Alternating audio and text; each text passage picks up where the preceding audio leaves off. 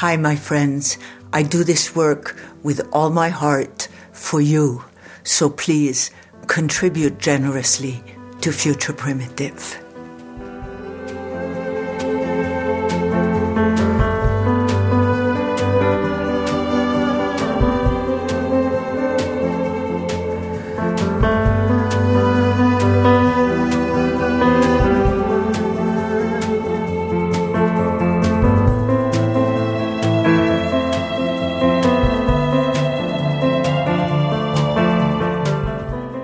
Hi, my friends who listen to Future Primitive.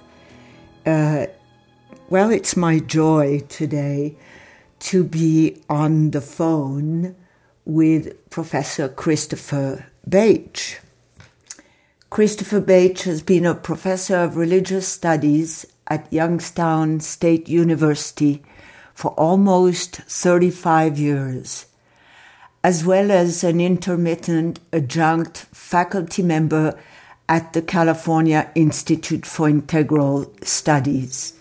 From 2000 to 2002, he was Director of Transformative Learning at the Institute of Noetic Sciences. He is an award-winning teacher, an international speaker, and author of The Living Classroom, Dark Night, Early Dawn, and Life Cycles.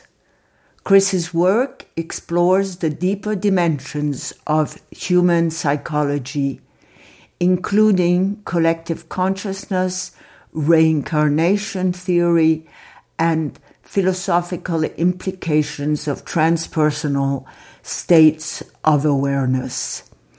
He has a degree from the University of Notre Dame, Cambridge University, and Brown University. Very much welcome, Chris. And hi, Joanna. Hi. It's very good to be with you today. Thank you. I want to ask you, what is it that gives you joy today? What gives me joy today? Today, or today? Today. Just today. Right now. Today, what's giving me joy right now is a wonderful, beautiful weather in the sunny sky and cloudy skies and trees growing outside my window and the opportunity to share ideas with you. That's what's giving me joy today. Beautiful. So, Chris, it's been 14 years since you wrote this book that to me is absolutely beautiful and amazing as a tool for consciousness. This book, Dark Night, Early Dawn. And what I want to say about the book is that the more I read it, the more I realize that, well, we have been together on some of the same shores of journeying, of discovery, of exploring, and you have been given the capacity to speak words to things that I experienced in my journeys, sort of like being the indigenous person on the shore who actually saw the big boat and was able to describe it. Mm-hmm. So you were teaching from your book a short while back in California. And I was teaching a graduate seminar on Dark Night, Early Dawn at the California Institute of Integral Study. Yeah. And so I wanted to ask you, did you find that your students could understand, could really feel and think from the book? We had a wonderful collection of students who gathered for this course, Joanna. We had about 10 students who were taking the course for credit, and almost as many as that who were joining the course who had already graduated from the program. So there was a strong interest in the subject matter. Many of the students have had their own history with psychedelics and their own history entering into non-ordinary states. So and in terms of the fundamental themes of Dark Night, Early Dawn, the emphasis of the collective unconscious, the collective psyche, the interconnectedness of mind at the deep level, so that all our spiritual practices are touching each other at these very deep collective levels. They were very receptive to these ideas. We just had a marvelous discussion that went on for 2 weeks. So I'm going to go directly to a passage that's important to me. And you say, there is a social awakening coming, a time when we will have dropped our attempt to live in the atomized cells of our historical past, and will have appropriated the truth of our inclusive nature. And then there's more to that paragraph. Then you say, how can the entire species be awakened? What would it take for the whole of humanity to make this quantum jump in awareness? I have not seen how it would be accomplished. Has this horizon, this event horizon, opened in a greater way for you since the publication? It has. And actually, later in the book, in the chapter called The Great Awakening, there is a kind of a sequence to that, so that at the time in the passage that you're reading, at the early part of that chapter, I had not, as at that time, this is, I think if I remember, it was up to around session 42. After 42 high-dose LSD sessions, and of course anybody who knows my work knows that's the context out of which all this flows. I had seen the arising in history of this new consciousness and the arising of a shift in the fundamental paradigm of the fundamental collective psyche, but I had not seen how this shift was going to be accomplished. I only saw it as the underlying evolutionary press of history. And then about 2-3 years later, I went through a particular experience which gave me some deeper insight into the dynamics of how this might take place. Now, when I say that, I don't mean to suggest that I have any insights into the outer world dynamics of how this will occur, or what's going to happen in the world, or anything like that. I haven't tracked or been exposed to any privileged information in that way.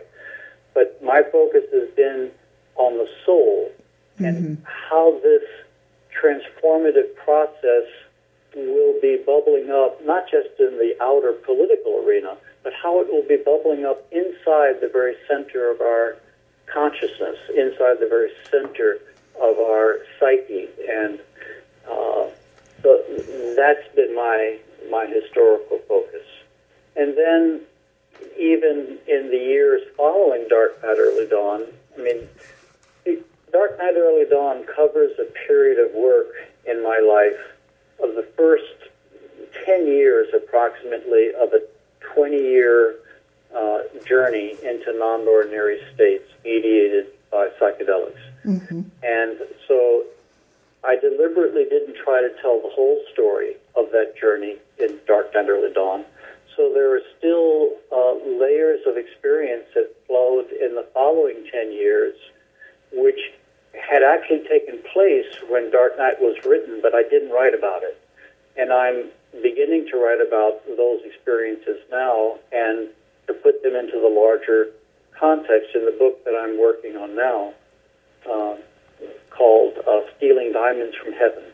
Wow. Which will begin about 4 years before Dark Night, Early Dawn, cover some of the same time period, and then we'll continue for the 10 years of journey after Dark Night, Early Dawn. So, and all of this work kind of went from 1979 to 1999. so I've been incubating and kind of living with the ramifications of and trying to understand that entire 20-year journey in the 14 years since it ended, or the 15 years since it ended. Exactly. You actually say somewhere in the book that 20 years of experience and 20 years of integration. Yeah, it's a long process. These experiences are life-changing, and they are a long process to absorb them and to integrate them at all the levels. And I think in some ways, I think we can go into processes so deep that it literally will take lifetimes to absorb them. So it's not something necessarily that I would expect to finish even in this lifetime. Well, that's very, very good to know. And also wanted to ask you, could you speak about your process of integration? I think that would be useful to a lot of people, including myself. Well, it's nothing fancy and nothing exotic. A lot of it has to do with just living, just trying to live grounded and to live as purposeful and meaningful a life as we can. I kind of hesitate to go too much into specifics here because I don't want to suggest that it's been easier. So it's been to say, well, I'm integrating this or that experience makes it sound like, oh, it's not a big deal, we can do it. But actually, in some ways, there have been long periods of years when it was very, very difficult for me in the aftermath. Mm-hmm. And it's difficult partly because when you take in so much beauty and see and experience and are absorbed into so much of the depth of the divine, but are not able to sustain that as some great holy people can do, it makes it very difficult to live within the confines of the ordinary physical mind. And so it's a matter of kind of working from both ends. It's working from the deep end and then also working from the daily end, the end of daily practice, daily service, daily living. Yes, what I experienced very often when I had this non-ordinary, when I was in the States, as a sense of coming home, a very, very, very deep sense of home. Yeah. And then, of course, for me at least, there's a certain homesickness in everyday life. Yes. Tasting this, I often ask in my interviews to people, what is love to you? Because I feel I've tasted a degree of love that's indescribable. Yeah, the love behind existence. The love behind existence itself is shattering to touch and marks you for life. And how do you live up to a love like that? I mean, how do you live as an expression yes. of a love like that? Yeah. That's love. Yeah.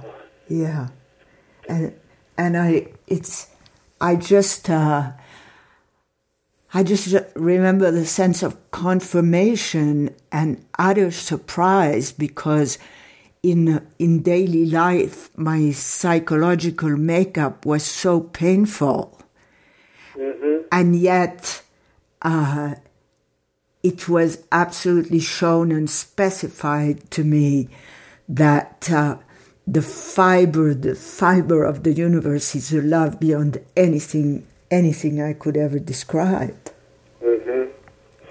And I think it's to open up to it, and in this case, to open up to our moment in history, because our moment of history is soaked with pain, and it's going to be soaked with more pain in the 21st century as it unfolds.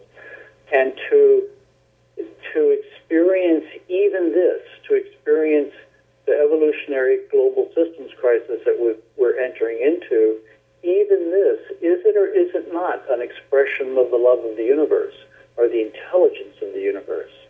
So I think so much as we enter into this crisis times, so much hinges on the context within which we understand it.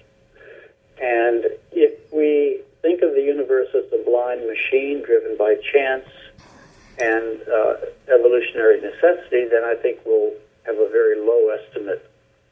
But if we think of the universe as a manifestation of living intelligence of cosmic proportions, then it opens up the possibility to reframing our understanding of our critical time in history. And that, I think, is one of the great advantages of working very deeply in non-ordinary states, because sometimes these states open us up to very expanded time horizons. I mean, instead of being caught in a present moment of time, one can open up to time horizons of millions or billions of years. And when one shifts to an expanded time frame of even 100,000 years, it often radically reframes our entire understanding of what being a human being is about, because it gives us a larger context, an experiential context of what it's about. I think we have so historically, and it's understandable, we couldn't help but do it, but we have so underestimated the nature of God, and we have so underestimated the intention of the divine in the act of creation. We have to radically expand into new horizons to appreciate the intelligence and love that has been folded into the creative process and folded into human beings. And when we open to that level of intimacy and reopen to that level of intimacy with the universe, then it recontextualizes our sense of the hour that we are in, what we can do, what we should be doing. So, Chris, speaking of stories, tell us a story of your intimacy with God, the universe, the creative, and how it's evolving in you, if you wish. Well, I have to think about that one for a little bit. Take your time.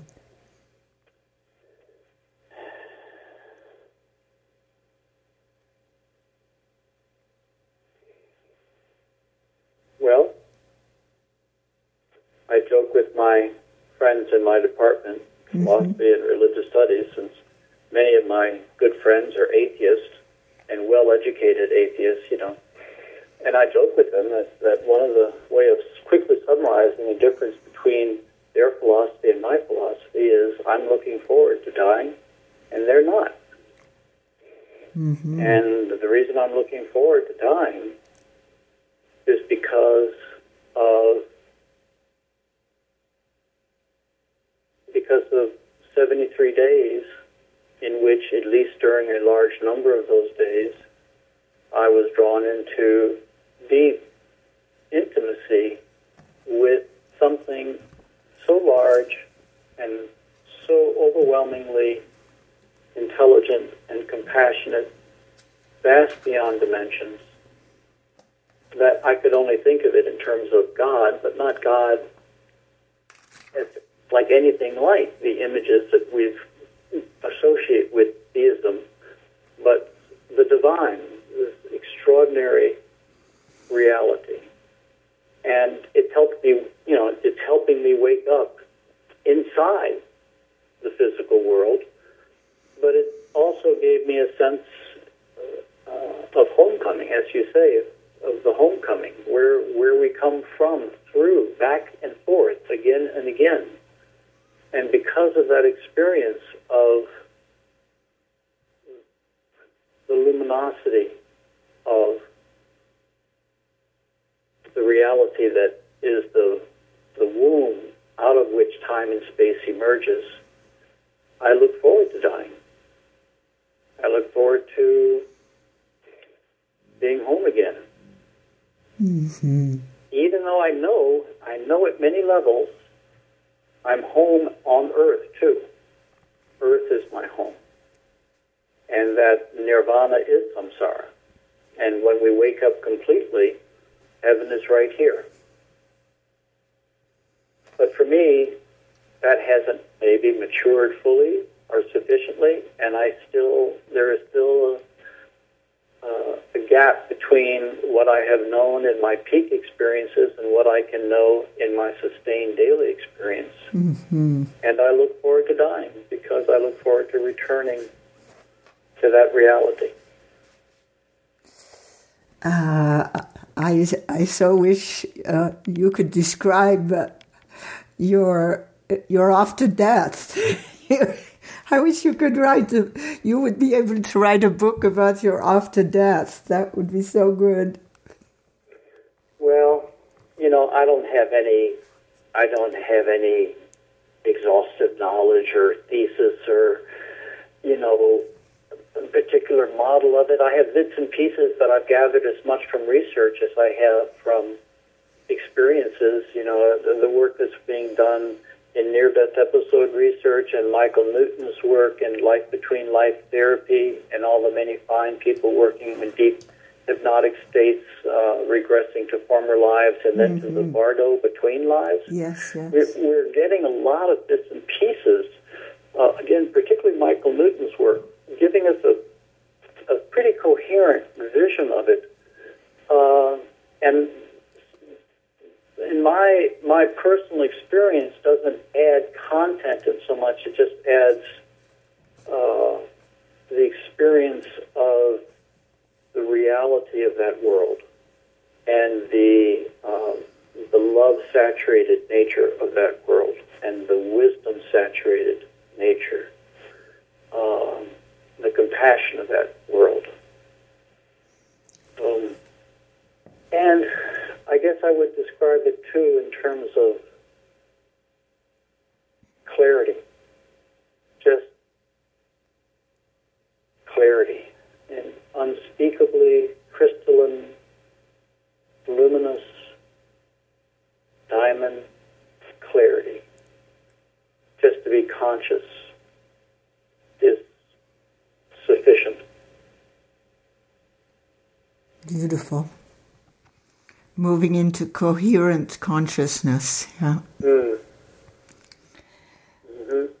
So you say it takes a strong individuality to transcend the ego. And and you say this beautiful thing about God or the creative. You say that it believes, go and create my children. So the relationship between creativity, individuality, and transcending the ego. Yeah. Boy, you're asking big, complex questions. Okay, what time? Easy questions lying on that sheet. Well, what time do you have dinner? And what are you going to have for dinner? What's your zip code? Okay, give it to me again so I can. Okay, practice. piece by piece. I'd like you to speak about individuality, really, and how having a strong individuality can be useful in transcending the ego. Okay. It's been kind of a truism in the transpersonal circles that you have to have an ego to lose an ego, to give it up.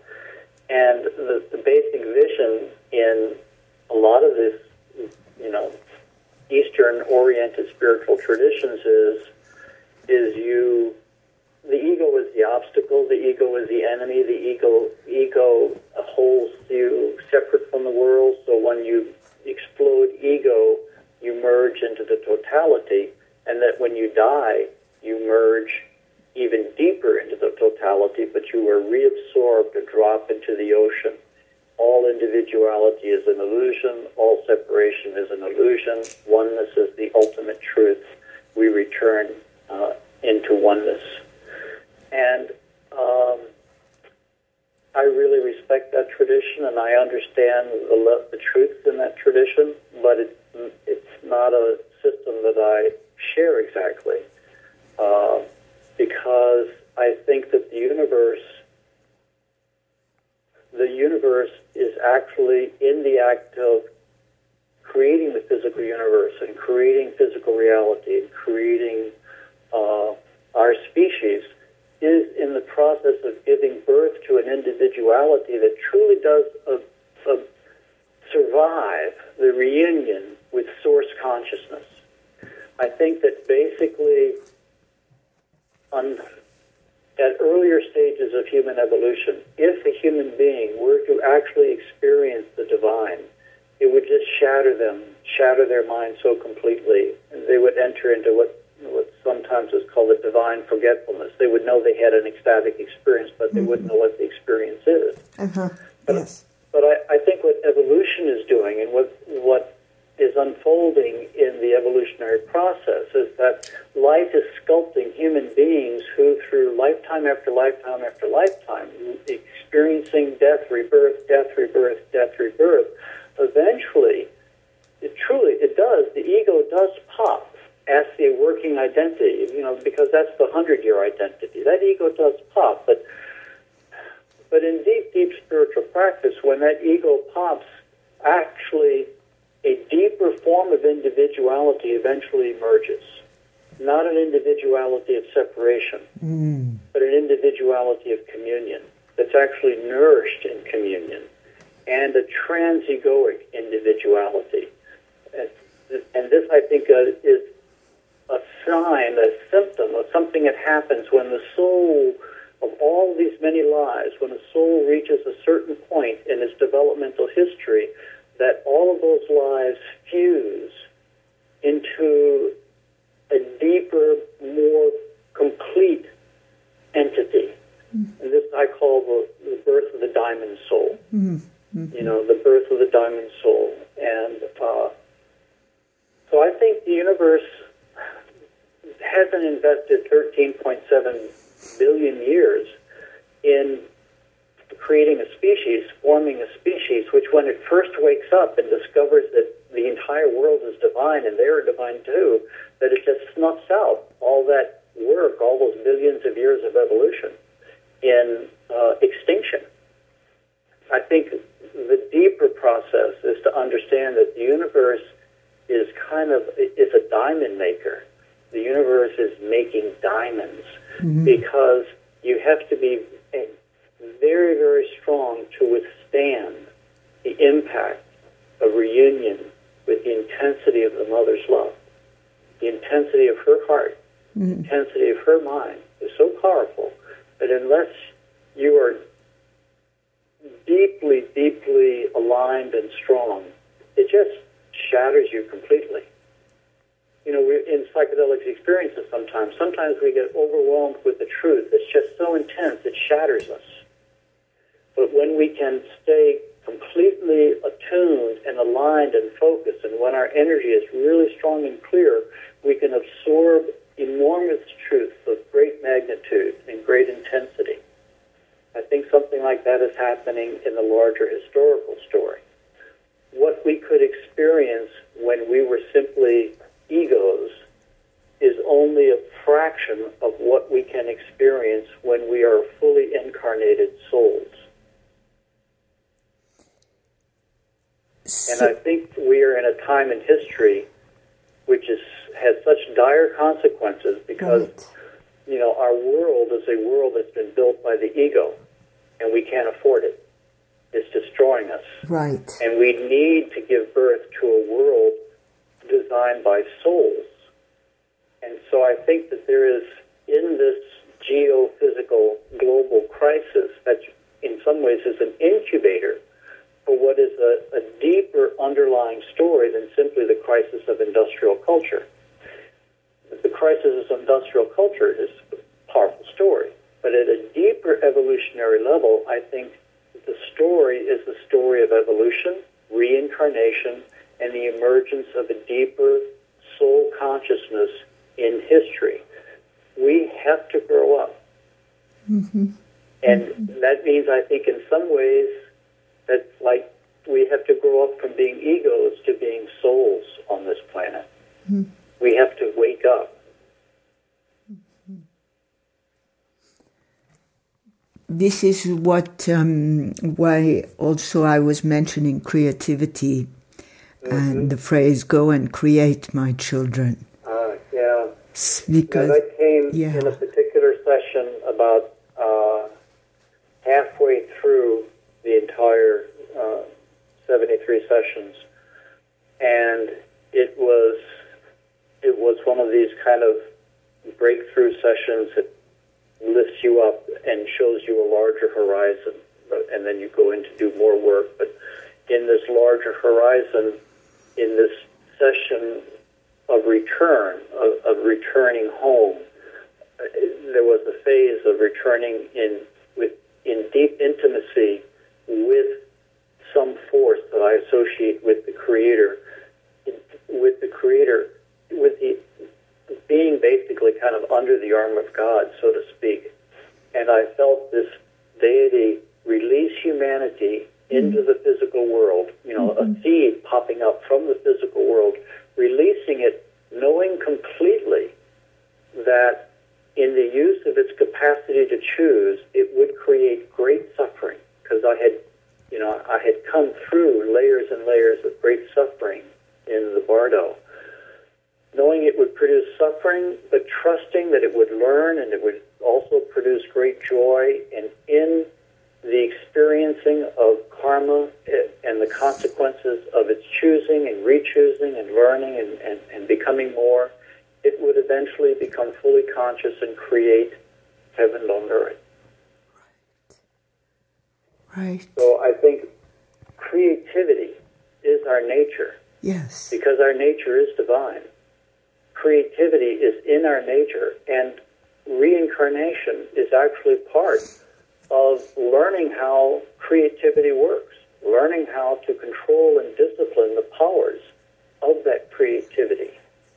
So I think there will come a time when our minds will have much, much greater control of our body. Mm-hmm. And that's harnessing the power of our innate creativity. Sri Aurobindo thought that human beings had the potential to live forever. Yes. They got sufficiently strong. Yes, yes. But he said it would take 300 years of continuous spiritual practice to reach that level. Yes. That's about harnessing our innate potential for creativity. To become a superhuman, yes. Mm-hmm. Which is really just to become the soul. Next human. Just the soul. Yeah, just what nature is trying to help us become. Yeah. I'm taking it slowly here because I'm crying, because when you told that story of seeing immense suffering, I started to cry, and I was wondering what the function of grief is. Yeah. Yeah. Yeah. Yeah.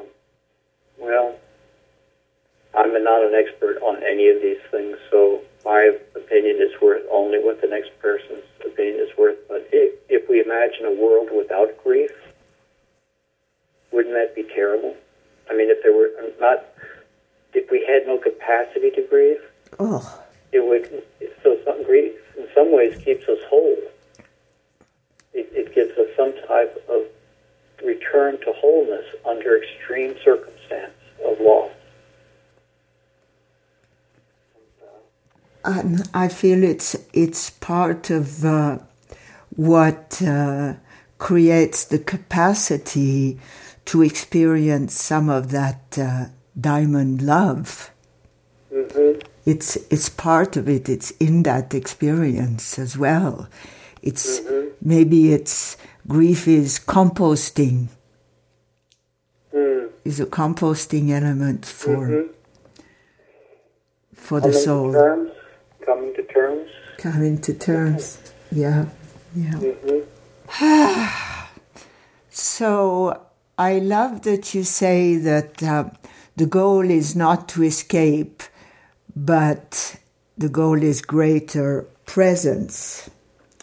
So I was wondering what these young people or these people in your class recently, how they showed their presence. Yeah. Well, CIIS is a special place. It's at the very edge of its disciplines. It's a very forward-thinking graduate institute, and it therefore attracts people who are similarly kind of very progressive in their thinking, who are looking and who have been looking very hard at our global situation, right, and through one way or another. So it was an unusually rich collection of individuals that gathered there. And that's what I love about teaching there, is because the students there are kind of so informed at so many levels, so many social levels. And just being with these young people, and by young, these are people in their mostly 20s and 30s, some older, mostly 20s and 30s, and being around them gave me such feelings of hope and encouragement and optimism because of their clarity and because of the strength of their dedication and commitment. They're making a difference without necessarily knowing yet how they're going to do it, but their commitment is so strong, and they know they're on the front line of history in the middle of this transformation, and they live their life, meaningfully in that position in history. It just was very encouraging to see what they were doing. And they're making beauty, among other things. They're making music and making art. Yes. It's about liberating themselves along with, helping humanity find its way forward into a different future. I'm feeling meeting a lot of the younger generation who are really present for their role in history. Aren't they extraordinary? I believe it. I think it's amazing, and I feel really grateful to have been a drop in the ocean that helped bring this consciousness about. Yeah. So, Chris, I want to ask you about the ancestors and what you could tell us about your field of consciousness with the ancestors. It's interesting. I don't have a lot of experience in that particular area. I don't know why. I've been open to it. It just hasn't been figural. And it may be because of the type of medicine I used and the levels I was using. I think other medicines like ayahuasca and maybe psilocybin, and certainly ibogaine, which has these other medicines might tilt you more towards that level of reality where the ancestors are real, are that's part of the reality. It just hasn't been a large part of my world.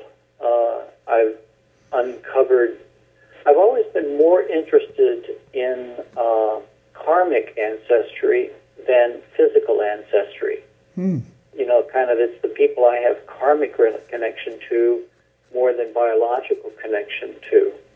But of course, those are intertwined, I think. But I don't have a lot of experience with the ancestor realm. I like what you said about those things being intertwined, and how we can sense the story with. I've been looking at my ancestors, and they have been looking at me very much in the last couple of years, and I feel a very, very strong thread and a very, very beautiful enthusiasm from the ancestors for this ongoing creativity that you speak about. That once the screen of a particular lifetime has been removed, the ancestors are just completely overflowing with enthusiasm for the creative aspect of our birthing. That's interesting. Once the screen is dropped away, then all sorts of contact emerges as possible. Once that private self screen falls away. Yeah. So tell us about, if you wish, your new book. I'm in the early stages of trying to get it down, and it's been a workout because it's called Stealing Diamonds from Heaven. I love that. And I just, I figured in some ways start at the end, Stealing Diamonds from Heaven. If I had to summarize what all that work was about, it's really, I feel so blessed because the older we get, the clearer it is that our life is a tissue of memories. Our life, our consciousness is the experience, the memories of the experiences we've had. Yes. And the central core. And the older I get, when I look back and think about my life, there are days that stand out, the birth of my children and great moments in the life, but there are these 73 days that, for me, were spent sometimes in the depths of hell and sometimes in the arms of the divine. And so I feel like I've overall had been stealing diamonds from heaven. And I feel very blessed. Now, heaven doesn't give up its diamonds easily. Right. And so there's a price to pay. And I've been willing to pay that price. And I find the universe more than amply rewards any price we're asked to pay along the way. So Stealing Diamonds from Heaven is basically just trying to tell the story of what happened on these 73 days between 1979, when I first began my career. I just began my career as a professor of religious studies, and 1999 when I stopped. So the challenging part of it, I find, is that you simply can't tell the experiences or share the experiences because the experiences themselves are so radical. They're so not acceptable within ordinary time-space reality that if you don't explain to people the possibilities of experience, then they'll never be able to understand the experience that you're offering. So you kind of have to invite people.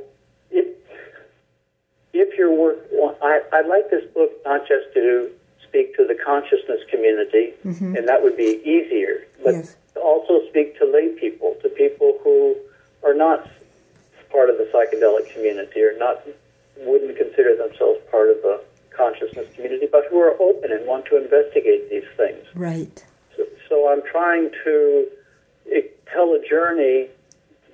The boundaries of that journey go beyond conventional reality, and that's challenging to do, and still keep it, short enough to be a book. But it's fun. I'm having fun. It's enjoyable to do, and I really hope that when everything is said and done, I'm able to get myself out of the way and help just let people see what I've seen. Because I think what I've seen may be helpful and relevant to the life as to what they've seen and the life that they're living.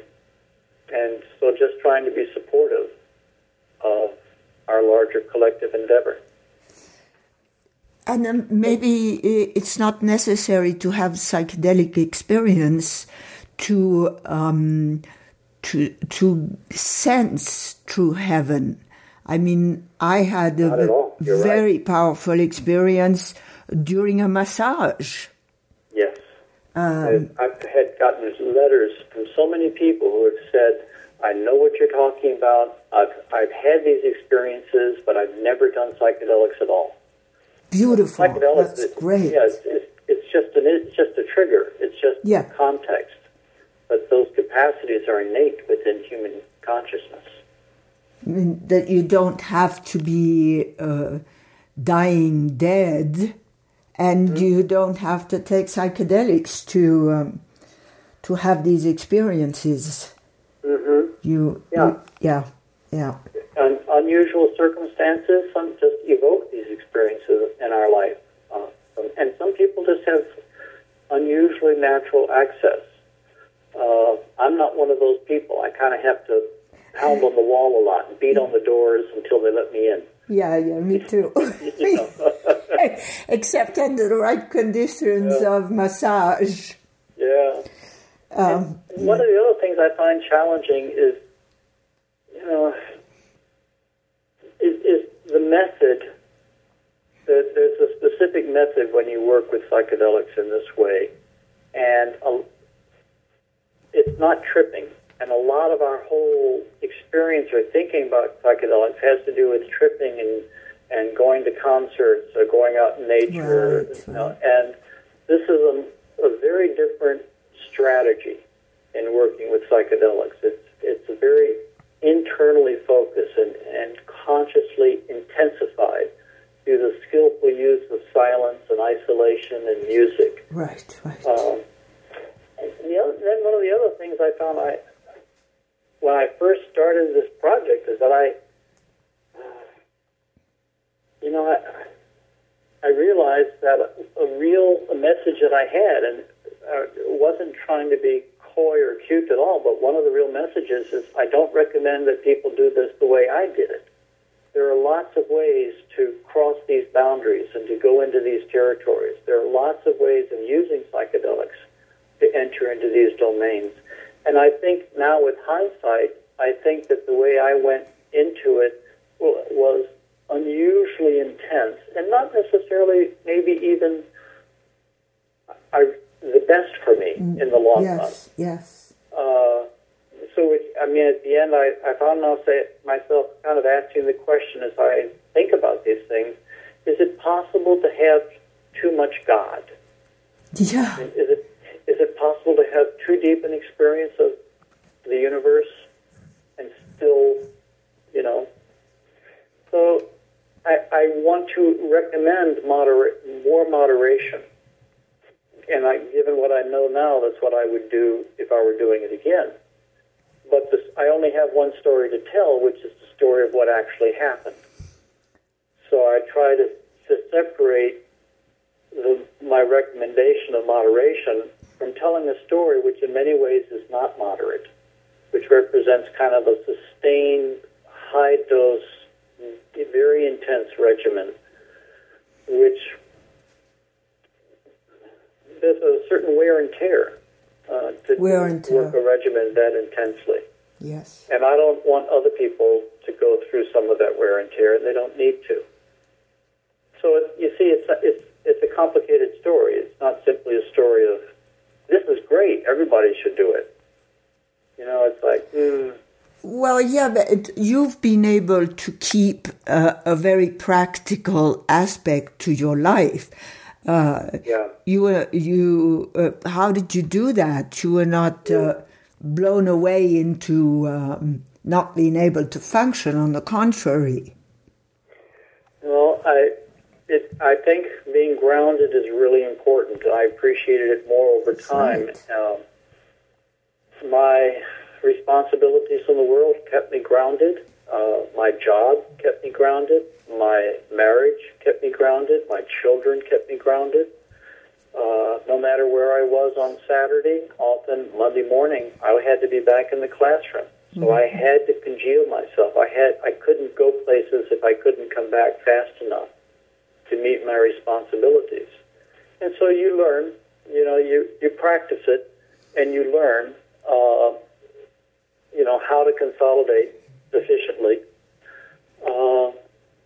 And being grounded and working in the world gives your system time to assimilate and absorb these powerful experiences. I think the worst thing we can do is chase experiences just to kind of go back into it again and again. It takes, I was only doing this 4, 5, 6 times a year for a long period of time, and that's not a lot by a lot of people's experiences. Mm-hmm. But it was so intense and so extreme that it was plenty for me. That's a very interesting question. Can we have too much of the divine? Yeah. I think maybe we'll stop here. Okay. I'd love a lot of people who have had that experience to respond to that question. That's quite an extraordinary question. Mm.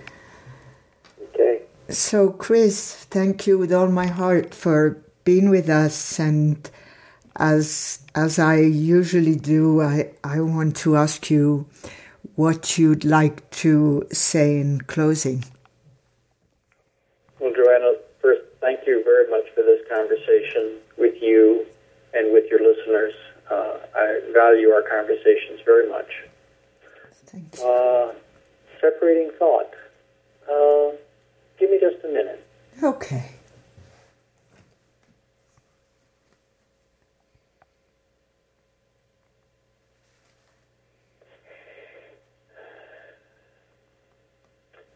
One of the ways I keep myself grounded is by writing. And one of the purposes in writing this book is to ground and integrate all these different experiences into a coherent story and to share that story. And I hope my story nourishes your listeners as deeply as I have been nourished by sharing other people's stories that they've shared with me. And I hope we all share our stories with each other. That's how we're going to get through this process. Absolutely. Well, thank you, Chris. And I'm sure we'll have the pleasure of being together sometime again soon.